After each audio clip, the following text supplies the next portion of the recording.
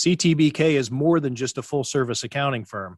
They are one team with an innovative approach to accounting and rise to each new challenge with collaborative problem-solving skills. CTBK goes above and beyond by lending helping hands in the Buffalo and Niagara community through volunteer work and donations, and is partnered up with Victory Sports for 2020 and 2021 to keep kids in the community active. The professionals at CTBK are determined to help individuals and businesses succeed. Whether a large corporation, a small business, or somewhere in between, call CTBK at 716-630-2400. Again, 716-630-2400, and see what CTBK's one-team approach can do for you. Welcome to another edition of Tim Graham and Friends, brought to you by CTBK, CPAs and Business Consultants. We're going to see if my microphone's working this time. Tim Graham from The Athletic here, along with Jonah Bronstein of the New Bronstein Times. And you can see his smiling face there. It's John Vogel of The Athletic. He covers the Buffalo Sabres. And wanted to have John on for two reasons. Number one, Sabres are fun to watch lately. Number two, John just posted his periodic Sabres fan survey results, which always pretty cool to take a look and see what the fans are thinking and where they might be surprising you, where we might be misreading the pulse. I have to say, John, they seem pretty realistic in terms, and we'll get into some of the, some of the 23 questions, but thanks for joining the show. Always a pleasure to see both of you guys. You're wearing your red for Dingus Day, and we are scheduling this so you can get out to the festivities. So can you, speaking of festivities, let's set the table. Jonah Bronstein's 40th birthday today. It's Dingus Day. Everybody's got some sort of celebration to do. John's getting ready to go out for Dingus Day. Jonah's got a big wrestling match he's going to go watch tonight at the arena. John, what are your Dingus Day? What's the roadmap of how John Vogel tackles Dingus Day? Just get the beer ready, and if it's a warm day, obviously warm is much better because the parade is outside. Just fill up a cooler, sit outside on the sidewalk, and it's one of the few times in Buffalo of the year where you can just have open containers all day long and no one gives a F. So you just sit you there. Can say whatever you want on this podcast. Hi, no one gives a fuck if you're drinking beer out in the street then. So you just go out there, have some sodas. Today I'm just going to swing by, get some of the Broadway Market beer and wine samples and listen to some music, and then I'll probably be home once the rain starts because I'm old and don't like it when it's 40 and rainy. No squirt guns or pussy willows or any of that behavior for you? No, not for me. It's funny. One of my most memorable Dingus Day was in Pittsburgh. The Sabres were playing there, and it was me and Kevin Snow, who worked for the Sabres at the time. And that's the only time I think I've ever really gotten hit or squirted. I can't remember which one you're supposed to, but yeah, we found a little Polish bar in Pittsburgh and had a good time. And then thinking back, the Sabres actually ended up signing someone or making a trade that day. And Kevin Snow and I had to join I probably shouldn't say this out loud for Kevin's purposes, but too late. I already started the story. So we did the phone conference after having a few sodas in us. So most of it was just listening and writing rather than chiming in on what Darcy had to say, Darcy Regier. But anyway, that's one of the memorable Dingus Days. What have you found in your travels about Dingus Day? I grew up in Cleveland and had a lot of family lived in Parma, which is essentially Cleveland's Cheektowaga. And my brother was actually the superintendent of Parma schools for a period, and nobody there knows anything about it. Yeah, Cleveland's not that far away. Right. We were surprised to find anywhere in Pittsburgh. I thought it was basically just a Buffalo thing. I'm not even Polish, so all I know about it is it's a good chance to go outside and drink. But we were surprised. We found a place in Pittsburgh. It was pretty full and it was a good day. But yeah, I don't think that's too big outside of our town anyway. You're wearing red. However, it's not just any red sweatshirt. What's up with this red? If you can explain to the folks who are listening / watching. UNLV. I graduated from high school in 1991, showing my age. But my junior and senior year, I was big into college basketball and basketball in general. And the Runnin' Rebels were it. Favorite team I've ever watched. Just everything I could name, everybody from Travis Bice and H. Waldman up to obviously the big guys, Larry Johnson and Stacey Augman. And it was just such a good time, those 2 years. So yeah, I like to think back and have fun with that. As you H. Waldman, whose name was not H period. His name was actually H. Yep. The letter H. That was his entire first name. I wonder if that causes problems at like TSA, or, when you're checking into a hotel or something like that. Do they maybe not accept it? That's a good question. You can't get out of plane because you don't have enough letters in your first name. Well, no, you got an abbreviation and they're going to say, well, no, we need to have your full name on this ticket. What's your full name? Your ticket, everything has to match. And so, I'm guessing you probably get your passport checked to see if it's legitimate every now and then, like McLovin. It just said McLovin, you're going to get examined a little bit. Hawaiian organ donor. Right. You can't just say you're TGAF on the plane and think they know what that means. You got to spell it all out. Yes, usually. TJAF has a lot of power to it, though. A lot of TGAF vibes. I mean, people are stopping me. I mean, they're all saying it. Everybody's saying it. John, your survey, 23 questions. Rather than just go down one by one, what were the ones that jumped out to you that maybe were a surprise or validated your faith in humanity? I don't know if I go that far with anything, but there was a few that I was interested to see. When will the Sabres make the playoffs? Was one that I was really interested in, because obviously people are feeling good, as they should be at the moment. It looks like they're finally turning a corner here. So I knew people would be optimistic, and sure enough, 8 out of 10 picked a 5 or a 4 out of 5 for being optimistic. But when will the Sabres make the playoffs? The majority of people voted 2023 and 24 as the next time. So they're not expecting the playoffs next year, which is probably a good idea. I mean, there's still some growing to do for this team. Tampa Bay, Toronto, Florida, I don't see them being better than them next year still. But 2 years, I think, is the correct timeline. And it was interesting to see that the fans pretty much agreed on that, because as optimistic as they were, they stayed grounded in when this team's going to make the playoffs again. Yeah, that was the one that stood out to me most of all. 66.5% said not next season. I mean, just to kind of put it into, for some context, or to zoom out a little bit. That's a lot that I think, especially with you asking at a time when everything is in stark contrast to the misery that Sabres fans have experienced. For the past decade, but also especially just as recently as last year. The fact that the season ticket base is as low as it is, there's only been one sellout so far, and it had to be a special night to pull that off. But the excitement in watching games again is there, and people are talking about the Sabres. That is something that I hear quite a bit about. It used to just be nothing but Bills, but now people want to watch the Sabres. And I thought that the answer to that question would be inflated just because people are a little giddy about what they're seeing. Yeah, I agree. That's why that was the first one that came to mind, because and then I was also interested to see how many people were thinking of buying ticket packages next year, either full or partial.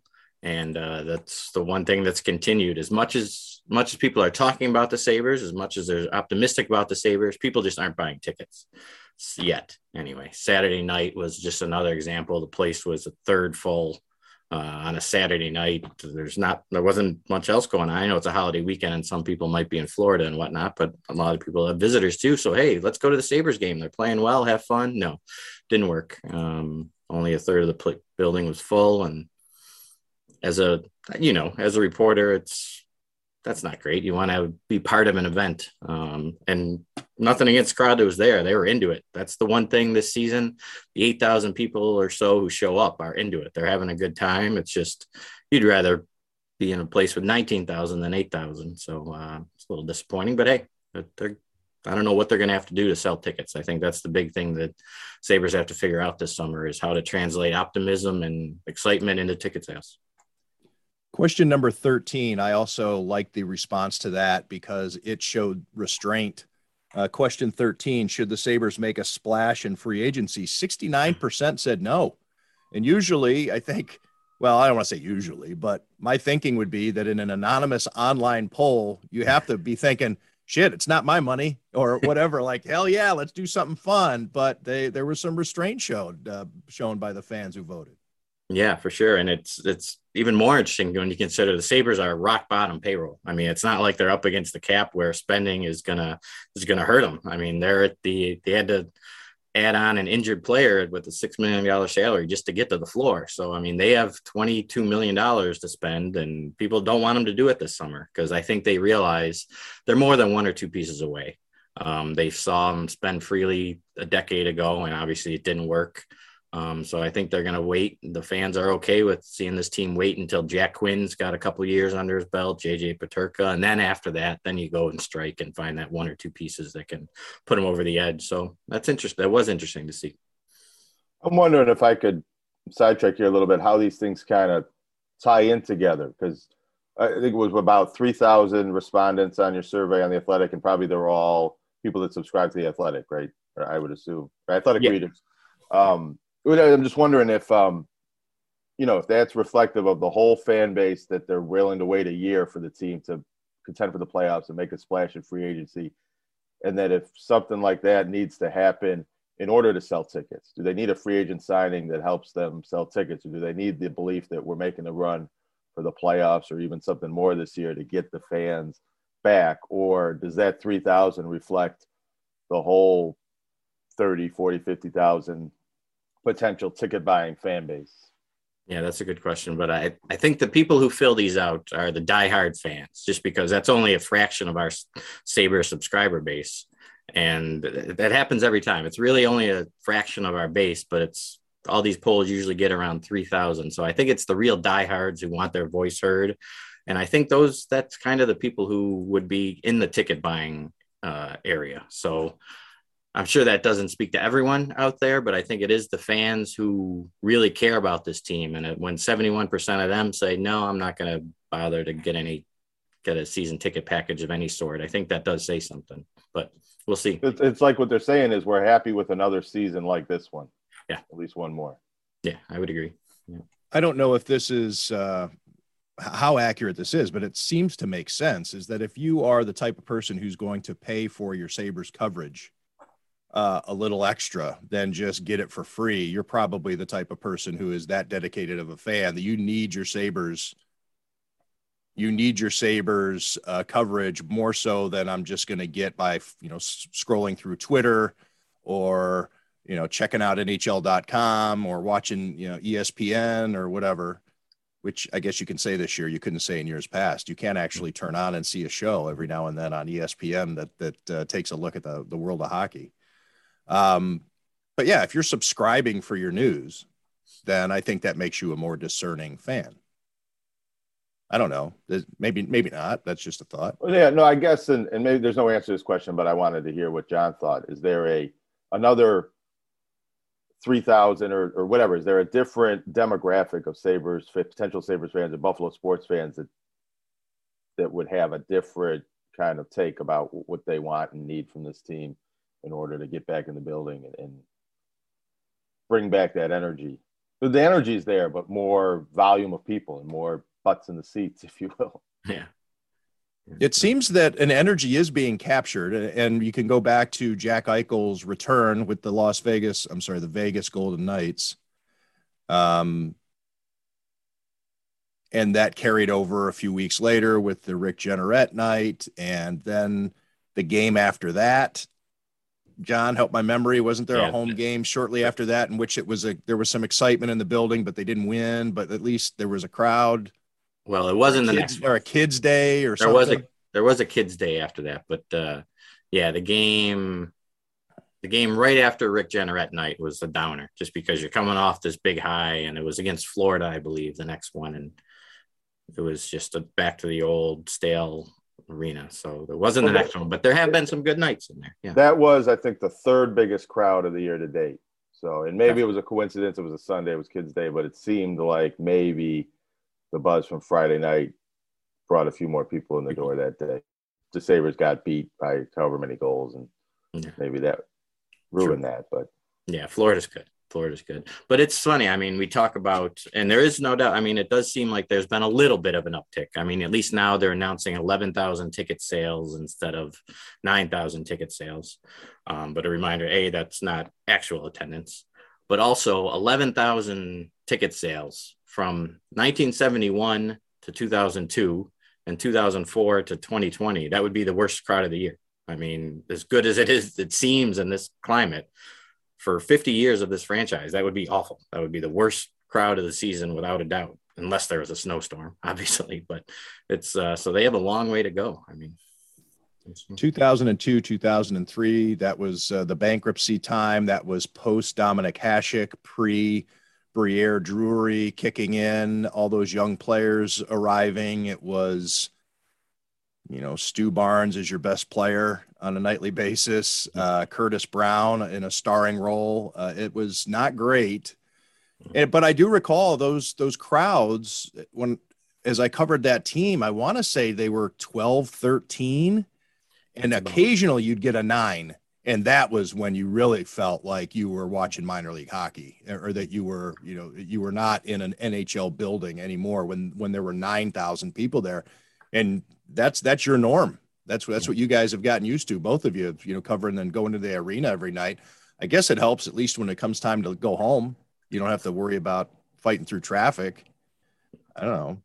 I mean, you got to sit and write anyway, if you feel like it. Well, there was one game I just did a quick briefs about it rather than a full story, and they were still cleaning up in the hallways and everything, and there was only a few cars left, and it was easy to get out. Yeah. Who should be the next captain next year? That was one of the questions in John Vogel's 23 question poll.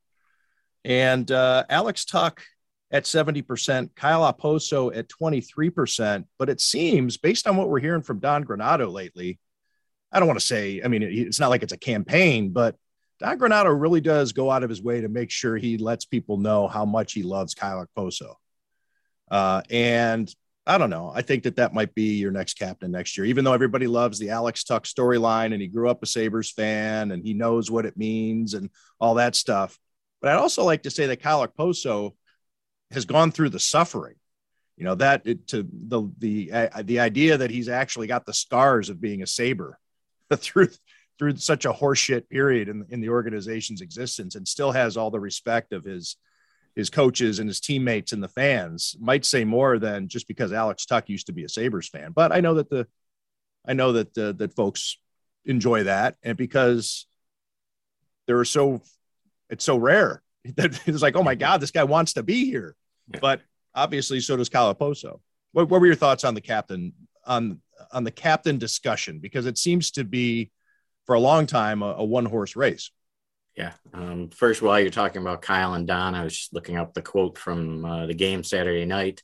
Don Granato said, "He is without question our biggest leader. There is no doubt he has an immense presence in everything we do." So yes, Don Granato is all in on Kyle Okposo, as you said. The captaincy question is an interesting one in the fact of, are they going all in the future, or are they still a little bit in the present? Because Kyle Okposo has one more year on his contract. So if you give him the captaincy, then you might have to give someone else the captaincy in 2024, because he's might not resign, he might leave, he might retire. Who knows? He'll be 35. Isn't he building a house here though?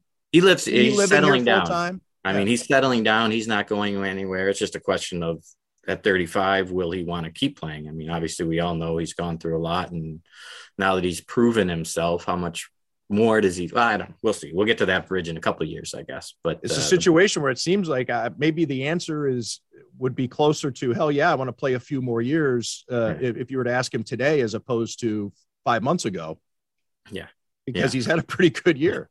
Yeah, for sure. I mean, this resurgence has been one of the biggest stories, aside from Tage Thompson and Jeff Skinner, but there's a few stories. But anyway, I think that is the question. If they think Kyle's going to be here only one more year, do they still give him the captaincy, or are they ready? Because Alex Tuck is signed for, 4 or 5 more years. And then if you give him the C, you're starting a new era and staying with that era for a while. So I think that might go into what they do with the captaincy.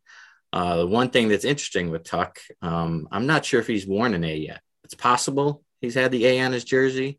The 2 A's all the time are Girgensons and Okposo. The other night, Dahlin had it on. Dahlin's been wearing the A quite a bit. I'm not sure if Tuck's worn it yet. So I don't know if that says anything about what the organization thinks going forward with the C, but Dahlin might be in the mix, and obviously Kyle. So we'll see. Your survey also reveals a little bit more about the popularity of Don Granato. 93% on a scale of 1 to 5, 1 being the lowest, 5 being the highest. 93% of your respondents gave him a 4 or a 5 in terms of the job that he's been doing. This question came up at the bar a couple of nights ago, and I'd like your thoughts on it. In fact, Joan, I don't know if you're in on this conversation, so obviously join in, but how would things be different if Jack Eichel got to play for Don Granato and we didn't have that period of Ralph Krueger just totally destroying all joy out of watching hockey? It's amazing to me whenever Ralph gets brought up. I don't think any outsider, I don't think any hockey person would disagree that he was awful coach. Just an awful coach. And it's still mind-boggling to me that these guys like him and even love him still. I mean, as a person, you won't find anyone in that locker. Well, maybe Jeff Skinner, but some other guys, there's other guys that say, hey, he's still a great guy. I liked him. And it's amazing to me that he could ruin their careers for 2 years and people would still like him. I mean, some people have ruined my career for 2 years and I don't like them anymore. So I don't know how the players still give Ralph kudos, but it would have been fun last year to have Don Granato at the start. I mean, they had some offensive weapons with Eichel and Taylor Hall, and the way Don Granato embraces offense compared to the way Krueger insisted on defensive principles, I think it would have been fun to watch. I don't even know where to go with whether it would have made a difference, though, because would he have still hurt his neck? Would the Sabres have still? Right. But anyway, it would have been more fun to watch those guys with Don than with Ralph, for sure. Because that leads me to did you have something, John? I'm sorry. John actually pretty much said what I would have thought, but that, Jack Eichel seemed like he got along well and responded to that first season with Ralph Krueger. That went better than his relationship, it seems, with Dan Bylsma or Phil Housley, and some of the rumblings that, Jack might not have wanted them to come back as coaches. And I don't think we heard that with Ralph Krueger, and Jack was out of the lineup by the time, it seemed like the end was near with Ralph Krueger. But, and as you said, I think it would have been more interesting if Jack Eichel didn't get hurt and he had to play under Don Granato and with this team with a different mix and different vibes early this season. And if he would have, responded well to that and said, I don't want to get traded and I do want to stick around. But also, the Sabres were ready to trade Jack Eichel, I think, in many ways too. That era had to end for this new era to start, I think. If you were able to inject Rasmus Dahlin with some truth serum, what do you think his opinion of Ralph Krueger would be? He actually got asked about him not long ago, and he's one of the guys who continued to say he liked him. I mean, it's intriguing. I think he seems like a pretty honest cat. He doesn't say a lot, but he's not. I don't think. I think he still at times feels around from Swedish to English. So there's a lot of those guys who are working on the language that don't know how to bullshit yet, because it's hard to fib in your second language if you don't know the nuance of it. Yeah. So I think they liked him. I think he also realizes that, at least I hope he realizes, that his career would not be going in the trajectory it's going if Ralph were still here. Yeah. And I think that the Jack Eichel trade factors into the response to the same question about Kevin Adams. 1 being the worst, 5 being the best. 78% of respondents say that they like the job that Kevin Adams is doing. They gave him a 4 or a 5, I should say, 78%, a 4 or a 5 on that scale. However, doesn't Tage Thompson's evolution this year change the discussion on Jason Botterill? And how much should it?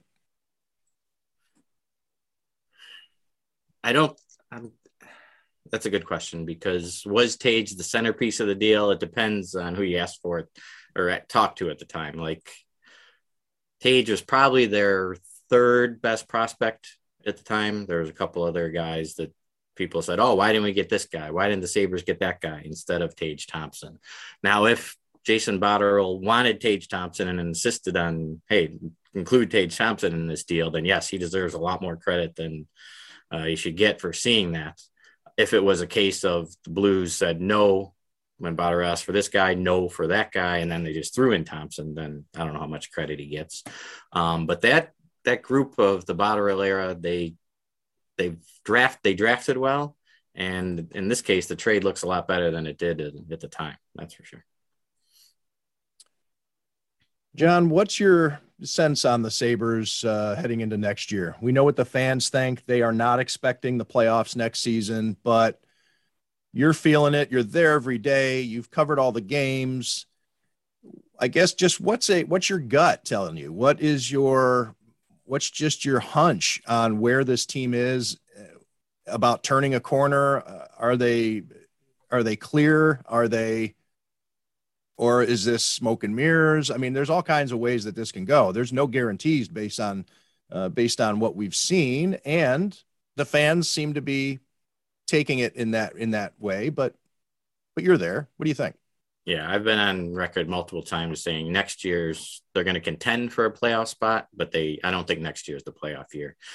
I mean, just for the part of the reasons I laid out earlier, they won't be better than Florida. They won't be better than Toronto. They won't be better than Tampa Bay. And there's only 4 spots in most years. There's only 4 spots per division. What are we talking about? 20, 25 points they have to make up? Well, I'm looking at them now. Florida has 114.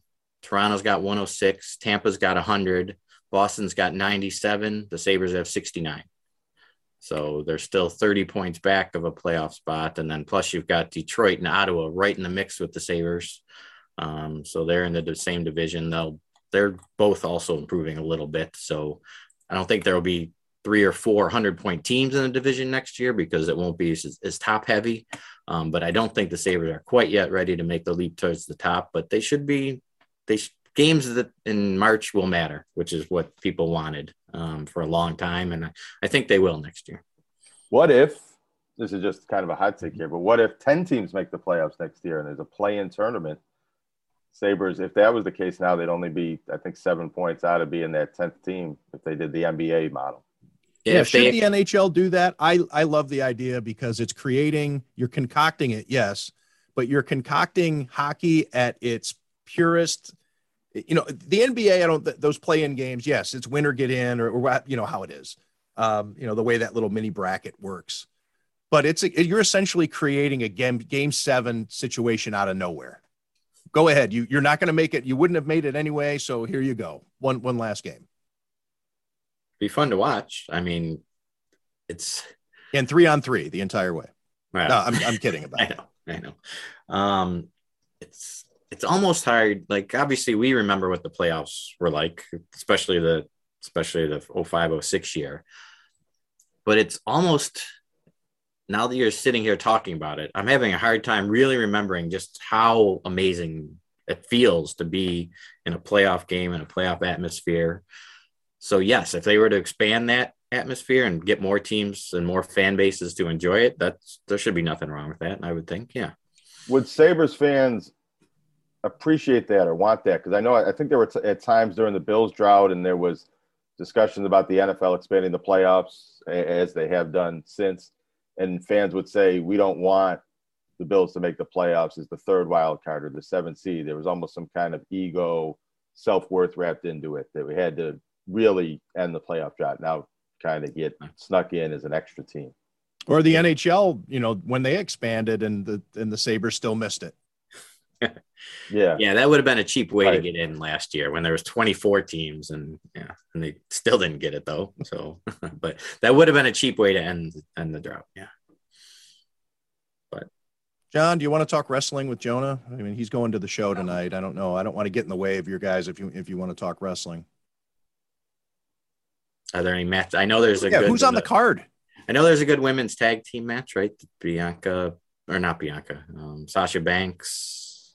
Yeah, I actually don't know. They're advertising something like that, and you know what they do with a lot of these. So it's a television taping for Monday Night Raw, and then when the television show ends, they're going to put on a big match for the fans. That's kind of just to send everybody home happy, but it's not like that match. It doesn't exist in storyline and canon. It's kind of just there to and be an entertainment. So it could be, anything can happen. And I haven't looked up. Sometimes you can go online and see what's going to happen in wrestling before it happens. And I haven't necessarily done that with this show tonight. Yeah, I'm The only looking prediction I can make is that I'm going to spend way too much money on 24-ounce cans of beer that, probably cost $24. where on your Ross put a pin up. It's my birthday. Buy me a beer. See if how many people That's bite not it. a bad idea. Right. Yeah. But I'm looking at there's Austin Theory versus Finn Balor for the U.S. title. Oh, there you go. The women's tag team, that's the one. Sasha Banks and Naomi versus Rhea Ripley and Liv Morgan. But then, as you said, the TV ones, there's always some interesting swerves. So there's a lie detector test with Kevin Owens and Ezekiel/Elias. This is kind of the reason I may not end up going. Is that known as a Maury Povich match? It's the lie detector. The lie detector match, or it still sounds better than this. There is a Dana Brooke and Reggie and Tamina and someone I don't know, Tozawa, to be joined together by R-Truth in a double commitment ceremony. That's happening tonight? That's tonight. So that's a good half hour that you could stand in the beer line probably. You know what I hope doesn't happen? So I went to a Monday Night Raw years and years ago when I was in high school, 20-something years ago, and they did some fakakta thing where Vince McMahon got arrested, and they did all these backstage filming segments. But you're sitting in the arena watching that on the screen on TV while they do all of that in the back. Like, you want the action to happen in the ring out in front of you. That's why you bought a ticket. Yeah, true story. Yeah. How do you spell fakakta? Starts with an F. Any idea? Tim Graham and fakakta. I could take a stab at it, but like Hanukkah and a lot of these Yiddish words, there's multiple spellings. What is F-A-C-H-T-A? That's how I'd do it. What is the best wrestling show you've seen live, or the best thing you've seen in wrestling live? Either of you? There was a show. I can't remember. I think it was Armageddon. That might have been the aforementioned Kevin Snow. He and I used to go to a lot of wrestling matches in addition to our Dingus Day activities. It was a pay-per-view in Buffalo. I think it was Armageddon. It might have been I don't think it was Backlash. I think it was called Armageddon. And we left there saying that might have been the best thing we spent money on, because you think Sabres games at the time, this was when the Sabres were still filling the house and there was a lot of excitement. We were thinking, and you look down, Sabres fans stand up and cheer 4-5 times at most. We were up and down 10 times at least, because there was moments that night where you're like, holy cow, and you just get up and just got pulled out of your seat because it was such a fun event. So that's the first one that comes to mind. That was a good night. Then who's on that card? Like, what are some of the names? I'll look it up while Jonah's chatting. Okay. How about you, Jonah? Well, so I haven't been to many events. Like, I went to a few when I was younger as a kid in high school. Nostalgically, I remember going to an old event at the Niagara Falls Convention Center, and that was pretty cool because you were closer to the ring. Didn't you just go to a show in Rochester, though? Well, yeah. So I went to a show in Rochester, and I'm going tonight because my brother's gotten into wrestling quite a bit, and so it's kind of something we've done a little bit lately. And the show in Rochester, that was going to be my answer, because it was an AEW show in Rochester. It was pretty good. It was pretty entertaining. I wasn't quite into the in-ring action quite as much as some of the other people there, or understand everything that was going on. But it was a tribute show for Luke Harper, Brody Lee, who was John Huberman is his real name, who was from Rochester and had died about a year earlier. And this was their first time coming to Rochester with his family and his son. And the stuff that happened after the show and the tribute aspect of it with Cody Rhodes and things like that. It was a real touching. That felt a bit like an event. It was the first time AEW had ever had a show in Rochester, and they did that tribute. And it was pretty much everybody there was from Buffalo or Rochester and knew what was going on. So that was kind of cool to be in the building for. Where do these people hang out when they're in town?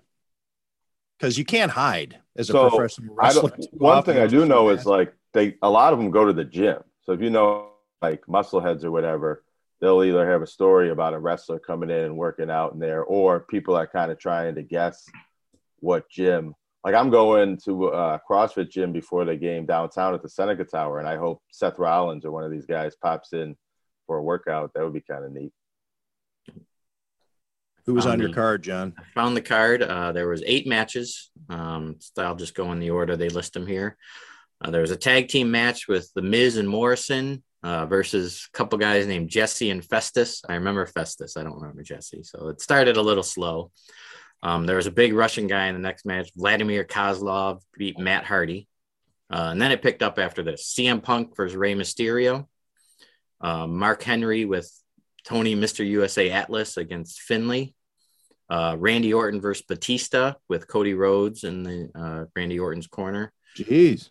There was a 8 Diva Santa's Little Helper tag team match because it was around Christmas time. Yeah, this was in 2008. So this was right after the Sabres had those 2 great seasons. But it was Michelle McCool, Maria, Kelly, and Mickie James defeated Maurice, Jillian Hall, Victoria, and Natalia. And then you got John Cena defeating Chris Jericho by submission. Gee, and then, I know these people. That means those are big names. And then there's a triple threat for the WWE Championship, which was Jeff Hardy beating Edge and Triple H. So, I mean, at the time, these are the names. There's a bunch of Hall of Famers on that list. So, yeah, looking back, that was just a great night of fun. You guys should, Vogel, you should get 2 tickets and bring Tim along and introduce him to I would go. I have no problem. I have no problem going with it. I'm not huge into it, but I appreciate it. I understand the allure. They had a house show right after Christmas, between Christmas and New Year's, and we took our nephews for the first time. They're 6 and 8, and they come over and use our son's old wrestling guys when they come over, and they had a good time. I mean, the house shows, there's only a few thousand there, but it was fun. I mean, they made it fun, and like Jonah said, some of the best moments tonight will come after Raw goes off the air because there'll be a good match to 11, and they play to the crowd a little more for that one. So, and one thing I'd say to Tim or somebody who is a bit of a casual fan and maybe hasn't been paying close attention the last few years is how incredible women's wrestling and the performances with some of the women's stars has gotten over the last 3, 4, 5 years. They're really, in some ways, the biggest stars in the company, and the best matches at WrestleMania or whatnot will be a women's match. Maybe not more often than not, but it's as likely that the women's performance is going to be better than the men's as it is the other way around. Why don't you tell John about the women's wrestling we saw at Libation Station last night? Well, I ran into an old friend from high school, and she had a friend there, and they were getting a little handsy, and I think it came out to a draw. I think there was a strong element of needing to hold each other up. Was right? It was like lest anyone think that this was purely erotic. I think it was. I think it was for balance mostly. We should have our friend Greg the AD on because he's a former wrestling coach and he could. That's right. Break down all the different techniques. He was watching closely. I think he was there. John, anything else you want to talk about? No, that was good. Yeah. Be safe out there on Dingus Day. I will. And hopefully you get a lot of comments about your UNLV sweatshirt. Hopefully the name Dave Rice is mentioned to you today. Remember Dave Rice? Is he a player? Yeah. I thought I remembered everyone. I don't remember Dave Rice. He was a walk-on. He was there to raise the GPA, but ended up being UNLV's head coach eventually. Okay. Well, now I feel bad. I ended the show with not knowing somebody from my favorite team. Well, hang on. I'll look it up. You guys talk amongst yourselves. I'm going to look up the UNLV team. I moved to Las Vegas in 95, and it was still like the hangover of Tarkanian and Raleigh Massimino. Well, Raleigh Massimino just robbed the school blind because they were obviously a big time program, national championship, almost undefeated. And then what are we talking here, John? 1990? 91. The 90-91 team was the one that lost to Duke. So the 89-90 team is what we're looking at. Okay. So yeah, they were still, it was Bill Bano was the head coach, and guys were, there was still this belief that we deserve to compete. And it was the beginning of the downfall of UNLV, realizing, okay, we're just not that special of a school. We're not going to be North Carolina of the West, or we're not going to be another UCLA. Yeah. Dave Rice. He was came off the bench, and he was a freshman. I'll cut you some slack. He played in only 16 games. He averaged 1.1 points a game. But I'm glad I got one on you. Yes, very nice. Very nice. Yeah, I thought throwing Travis Bice and H. Waldman out would get me some cred, but I don't know that guy. H. Waldman wasn't on that team. How about that? Maybe he came a year later. He must have been on the 90. I got the 90-91 team up. Yeah, he was definitely on there. H. He averaged 2.1 points per game. Yeah, he was a big shot recruit. Ended up transferring to St. Louis. I don't know if that would have been Rick Majerus. No, that was pre Rick Majerus. Rick Majerus was at Utah then. Anyways, we're good. We've totally derailed. John, enjoy Dingus Day. Jonah, enjoy your 40th birthday and the wrestling. And before we let the audience go, let me just remind everybody, as I'm prone to do towards the end of the podcast, to check out Amherst Pizza and Ale House at 55 Cross Point Parkway in Gettsville. That's right off of Millersport Highway in the 990. All the college and pro action you want, the NHL playoffs, the NBA playoffs, baseball starting up, and you can bet on all these games. So you want a place that has a ton of TVs, just as Amherst Pizza and Ale House does, on the patio outside also. Recognized by ESPN.com as Western New York's top spot to watch sports. A lot of energy there, as I always like to say. Stop in or call for takeout and delivery, 716-625-7100. One more time, 716-625-7100. Amherst Pizza and Ale House. Drop an H. Waldman question in there for, as a, bet somebody for drinks. They can remember H. Waldman's real first name. The answer being H. John Vogel, thank you for doing this. Jonah Bronstein, happy birthday. And thank you for everyone out there for listening and watching. Tim Graham and Friends, brought to you by CTBK, CPAs and Business Consultants. The financial needs of a business go beyond tax and attest services. That's why CTBK goes beyond accounting services and offers outsourced solutions through their affiliation with CFO Solutions Plus. These additional services allow clients to focus on their operational and long-term strategic goals. Trust CTBK's outsourced solutions to provide cost-effective, value-added financial services tailored to your company's needs. Call CTBK at 716-630-2400. Again, 716-630-2400. Or go to ctbk.com to learn more about CTBK's outsourced solutions.